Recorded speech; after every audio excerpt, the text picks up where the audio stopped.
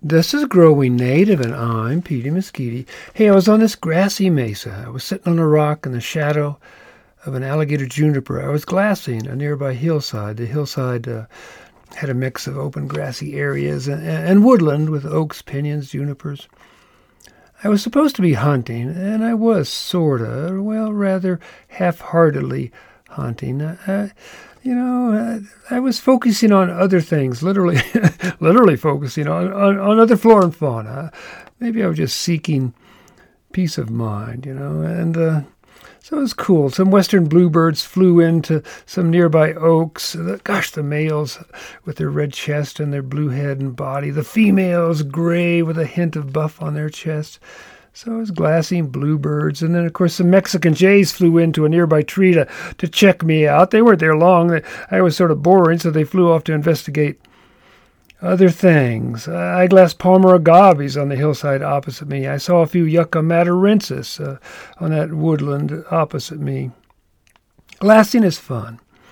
And when my arms and eyes got tired, I'd study the rocks and plants around my spot. I was sitting among some pretty cool grasses: cane, beardgrass, tanglehead, bullgrass, both blue grama and hairy grama. And a favorite grama was there called purple grama. The grama grasses are the genus Butalua. I love that. And that name honors two brothers, two Spanish botanists, horticulturists, Claudio Esteban Butalua Agraz. The species name for this purple grama is radicosa, which means full of roots. As I'm sitting there, I remembered, because I've looked this plant up a bunch of times, there's a description of that purple grama that says the stems, the culms, come from a hard, knotty, rhizomatous base. Well, that sounds like full of roots to me.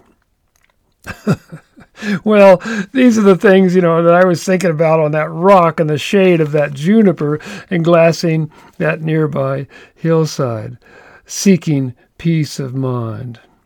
At one point, I glassed distant yellow foliage. My bottom was tired. My bony bottom was tired of the rock, and I decided to walk to that yellow foliage. Cottonwood, no. Ash tree, no. It was a big, shrubby-looking thing. Willow was what I was thinking.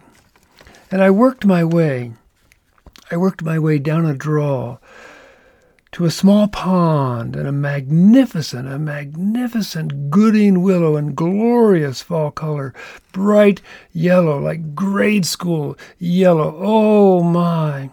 Salix Goodingi.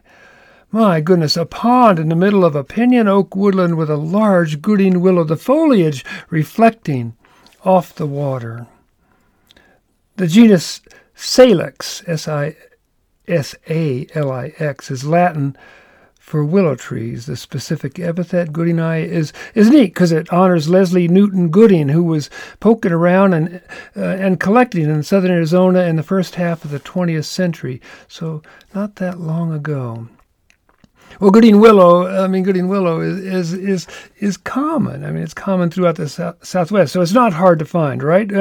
You got to find water, and then you'll probably find Gooding willow. And honestly, maybe like me, you'll find peace of mind as you poke around the borderlands looking at the flora and fauna. Because, listen, my friends, the borderlands are beautiful. Yeah, they are. Hey, I'm Petey Mesquite, and this has been Growing Native.